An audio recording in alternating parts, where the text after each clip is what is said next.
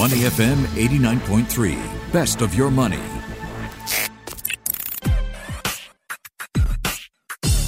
Money and Me on Your Money, only on Money FM 89.3. Just why are markets cheering if the U.S. jobs numbers turned out weaker than expected? Then we take a look at China's stocks this morning. Huarong Asset Management, too big to fail, or are investors spooked for good reason?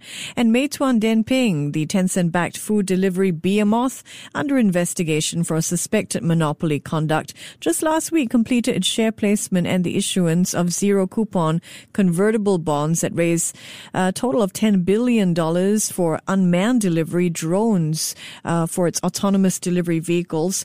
And so we take a closer look at the business, Meituan Dianping, and what the developments mean for investors. And later, just a hustle or one with real space ambitions? Is Dogecoin literally going to the moon? And if so, what does that mean for its price? We'll find out with Jack Kuzi, founder and director of the VFS Group. Good morning, Jack. Good morning, Michelle. How are you? I am doing really well. And how are things down under? We're good. Sydney's in a bit of a renewed type of lockdown. Not really a lockdown, just some renewed things that we've got to do. We can't stand in pubs and restaurants anymore, or clubs, and we can't dance. But we have a little bit of a case here, but it seems to be under control. So we're thankful, and we hope we're going to continue to go so. But everything's fine here. All right, that's good to hear. Here we've moved to sort of phase 2-like conditions, a little bit more measures in terms of social distancing. Much fewer people at work and on the roads as well. All right. It is. I will just not to interrupt you. It just shows you what type of world we're living in, and it's reflective of markets in front of us. You know, it's just it's unprecedented. Everything seems to be a new thing or something that we've never seen, and that's the nature of the world at the moment and global financial markets. So, good point. So goes on. Yeah, we were hoping for a straight-up recovery. Nothing's as easy as a straight line up.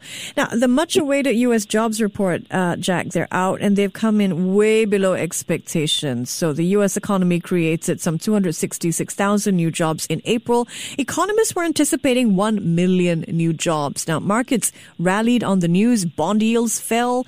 The Dow and the S&P 500 both rose to new record highs, and tech stocks did well as well. Jack, help us out with the basic narrative. Why is a weak jobs report one that's worse than expected? Seemingly one that's good for the markets. Yeah, way worse than expected. I mean, there were some analysts, like you just alluded, that said they were going to, do 1 million. I heard someone say 2 million for the month. And not only was it way below the million mark, they had to revise March and February numbers down. So the breadth of the recovery that we keep hearing about in the US, and it is definitely on the way to recovery, should be reflected in more jobs in the market, and it certainly wasn't.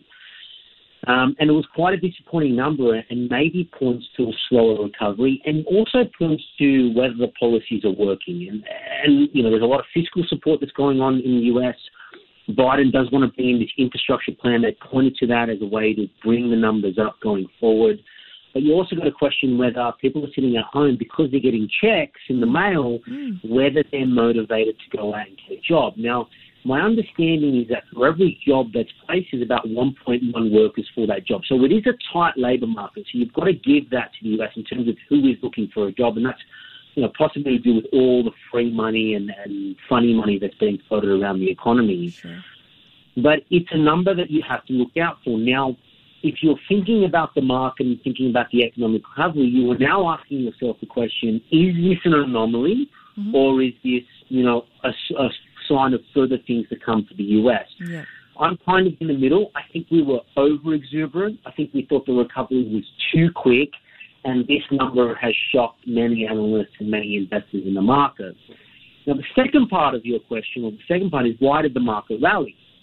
Well, the market rallied because, on a number of reasons. I think the biggest one was no interest rate hikes here. They couldn't see the Fed saying, well, we're going to hike interest rates with such a weak labour market. And that allowed the market to breathe. It's become so used to all this funny money in the air. It's become so used to low interest rates and excess liquidity by the central bank. It kind of said to itself, well, this ain't going to happen. It also took pressure off the Fed. If it was a booming labour market, people would still be talking about inflation, and again, that removes some type of pressure from them. So that's why the market rallied. Now, if you look at what areas of the market rallied, it was really the NASDAQ that popped, right? So the Dow Jones kind of traded down and then moved back up instead of the S&P 500. But the NASDAQ was the real winner out of this, and this was the stay-at-home, those stocks that did well in that low interest rate environment that everybody's been worried about, and it was the reopening stocks that have done very well in the past couple of months were the ones that didn't see the boom. So, we alluded to this at the start of the show. We are so unsure, and analysts and economists who are much smarter than myself can come out and believe we're going to get a million number, and it's 266,000. You can tell how much of this is a guessing game right now in markets, and that's what's putting investors at ease. Now, the U.S. unemployment rate rose for the first time in a year. Manufacturing sector lost some 18,000 jobs, even though consumer demand for goods has been strong. And the largest job gains were in leisure and hospitality. So, Jack, if we take a closer look at the numbers, what do you think they signal about the U.S. economic recovery? I think companies are being smarter about the rehiring here, Michelle. I think this is what it is. I think there's a lot of exuberance by these companies, but it's not necessarily playing out in employing more people. Now, we can understand why we saw the bounce in leisure. We're reopening. It's just a numbers game. But I think it brings in a broader perspective of, companies have learned to manage with less, and therefore their uptake in the labour market isn't what we thought it was. And again, the question we have to ask ourselves is this an anomaly or will this continue? Can we get back to those pre-pandemic levels? Do companies want to carry those that much overheads and that much head staff? Does being able to work from home allow us to get away with less? And are they simply looking to cut costs in the first part through that labour market? I think that's the broader question we need to ask about the US labour market. We talk about structural changes that have occurred in the economy.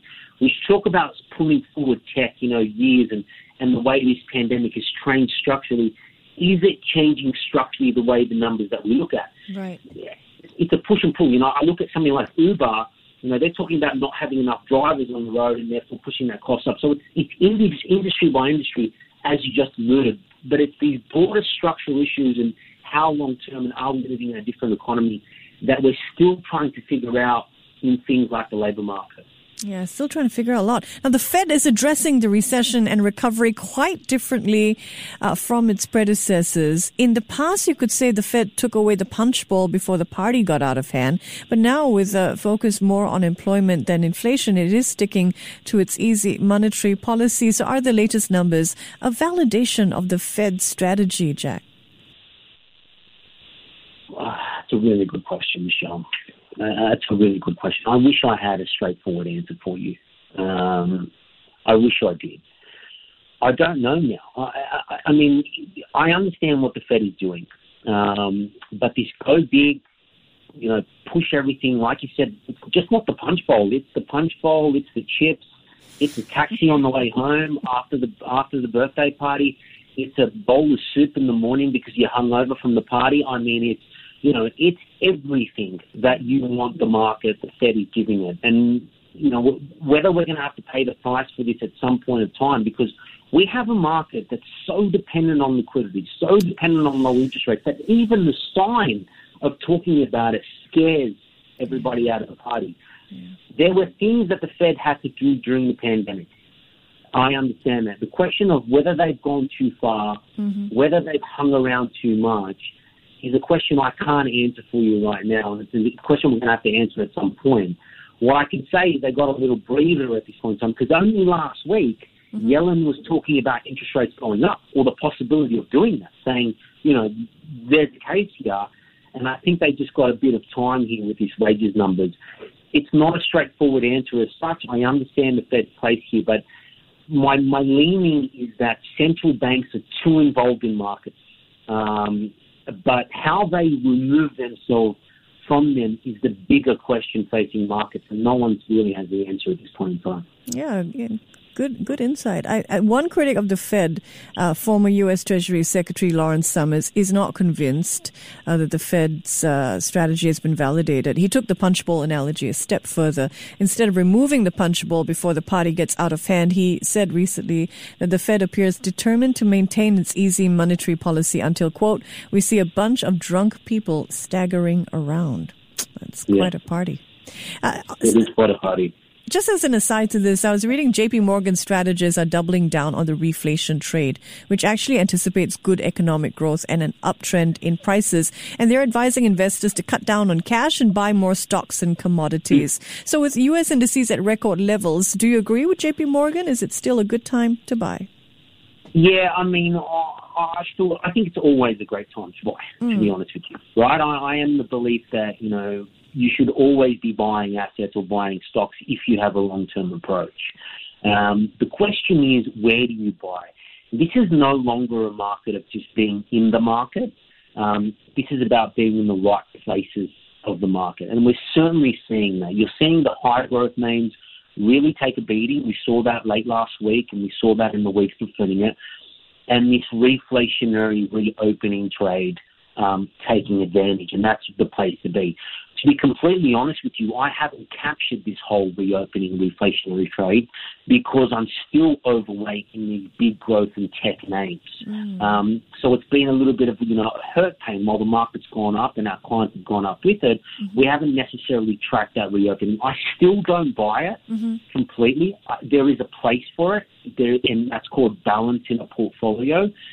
But numbers like this tell me maybe the reopening trade isn't accelerated as quickly as possible. We've talked about this on this show for a couple of months. Yep. It's the question of which names do I want to be, and I still want to be overweight in the names that have done well over the last 5 to 6 years, regardless of the pandemic.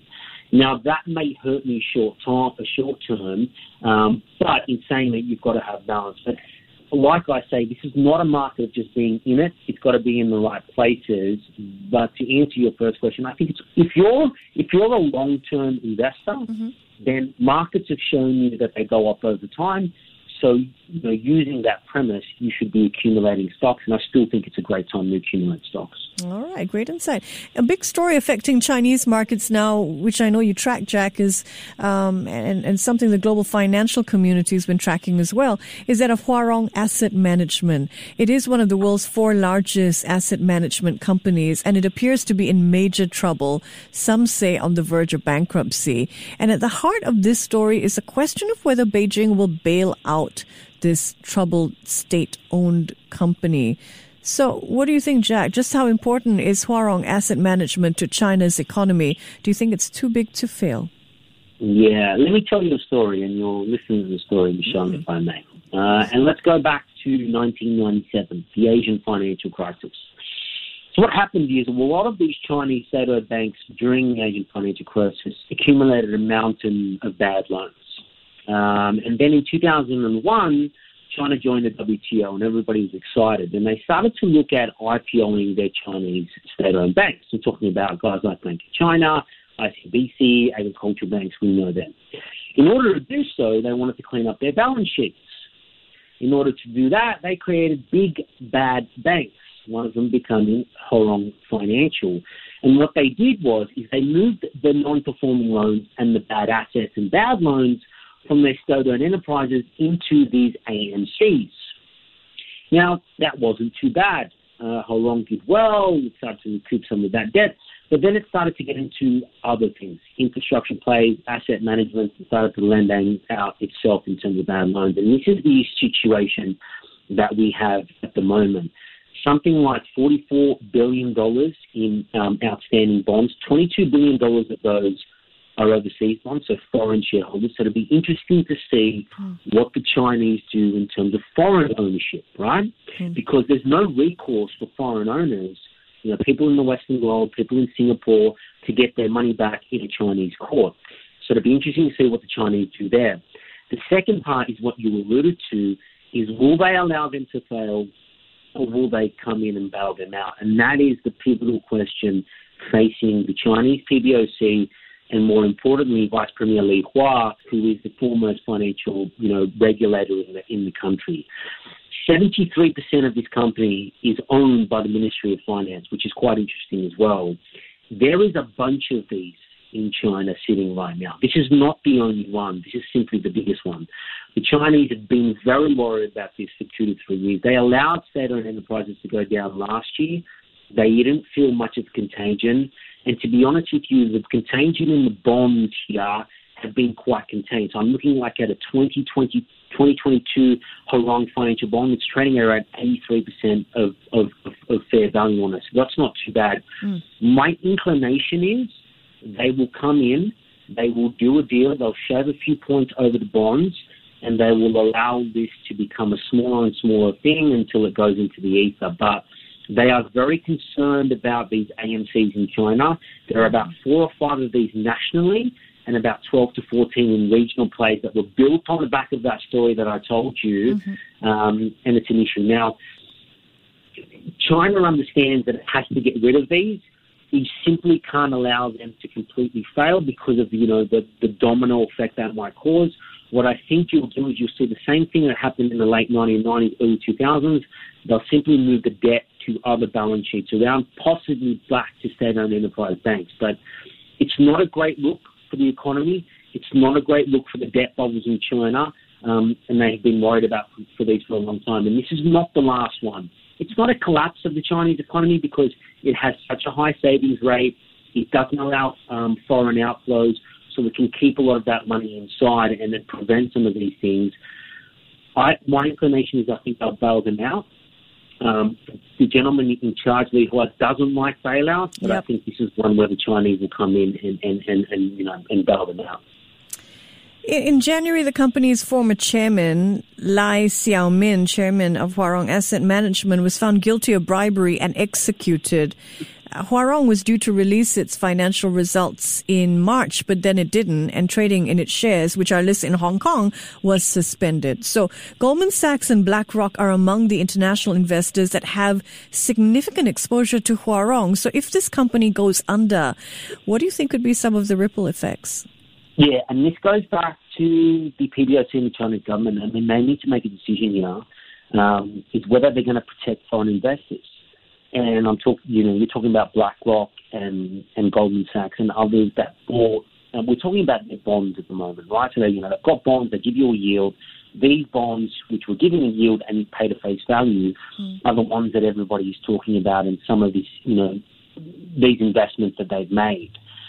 Again, it goes back to how China is going to treat the foreign world. I think it wants to tell foreigners that you've got to do your due diligence on some of our banks and not just buy them blindly. But I think they're going to protect some of this foreign ownership. They understand that it's very important that they get this direct investment. And if they let these guys hang out, they won't get the bonds for their other companies and their other state-owned enterprises and all the other infrastructure plays and foreign direct investment that needs to be done. This gentleman, like you said, was executed for stealing money. Now, what I will tell you about the company's balance sheet is it's not as bad as we might play out. It's got about $260 billion worth of assets and around $42 billion worth of debt. So they are big numbers, but they're not unmanageable if they're managed in a controlled way. I think some of these foreign investors will get their money back. They'll probably have to take a haircut on the yield, but I think the Chinese government is going to step in and bail this out. All right. Jack Kuzi, founder and director of VFS Group, joining us this morning with terrific insight. Let's switch over to Meituan Dianping, under investigation for suspected monopoly conduct. And I gave a little bit of an introduction to Meituan Dianping at the start of the program, so I want to jump into it. Do you think what we're going to see is sort of what we saw with Alibaba? Meituan Dianping pays a fine, heads off without a target on its back. Is that best case scenario? Yeah, probably. That's probably what's going to happen. I think this is a shot across the bow. Here is what you need to understand. The difference between the US and the Chinese regulator, and they're very different. In the US, they'll give you a big fine, right? And it'll be a huge fine, and it'll hurt the asset balance sheet, and then you go along and you do your business. In China, it's not necessarily about the fines. I know Alibaba was a big one because they could have done a lot. They'll come in and they'll change your business, right? And they'll directly change it. And they have shown that they can do that. Ant Financial is a perfect example of some of these lending issues. I think this is just a shot to say we're watching all of you. We've got to remember that China brought in its 35 biggest tech companies about a month ago and said you've got a month to comply. And if you don't comply, we're going to hit you. Now, what are they got to comply with? They've got to comply with this picking of two sides, and this is what Meishuan was after, asking vendors to only pick one side. So if you're a food truck or a restaurant, only allow delivery through Meishuan. Don't use Sheba, don't use LME, don't use any other food delivery providers. Mm-hmm. The same thing is what they find Alibaba in terms of their e-commerce. So they've told their companies, stop this practice of picking one or two sides, and I think they'll comply with it. They've also talked about monopolies in the Chinese economy. They've said we don't want monopolies in the online world. If you own more than 50% of the market, you are a monopoly. If two of you own more than two-thirds, you are a monopoly. If three own more than three-quarters, you are a monopoly. We want this broken up. But they also gave us with a clear definition on what an income is, what a market is defining. I'll go back to Alibaba and let me come back to Meishuan in 1 second. Okay. Alibaba always used to claim we don't own 50% of the market because Alibaba and Tmall and Taobao, they're part of the online and offline market. So there's a market where you go into physical retail stores. So if you count that all together, we're not 50% of the market.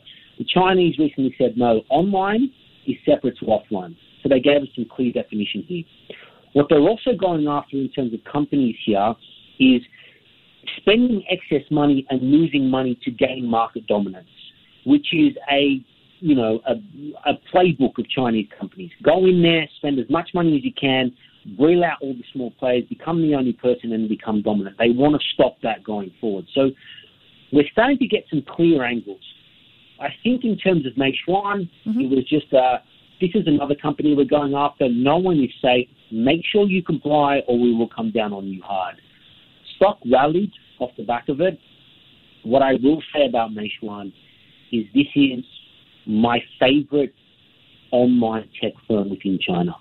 This is an incredible company with an incredible management and an incredible visionary CEO who doesn't take, who's a winner take all. He wants to, 5 years ago he said, we're going to take on Alibaba in the food delivery space and we're going to beat them, and they did in terms of that food delivery space. If you want to talk about Meishuan and you want to compare it to an American counterpart, think about Uber combined with Square, combined with Groupon. Wow. Like, this is what this company is. And they are one of the greatest companies at going into a market, getting users, getting frequency, and then turning that frequency into assets. Right? Assets that you can't see, but assets. And they are doing a great job with it.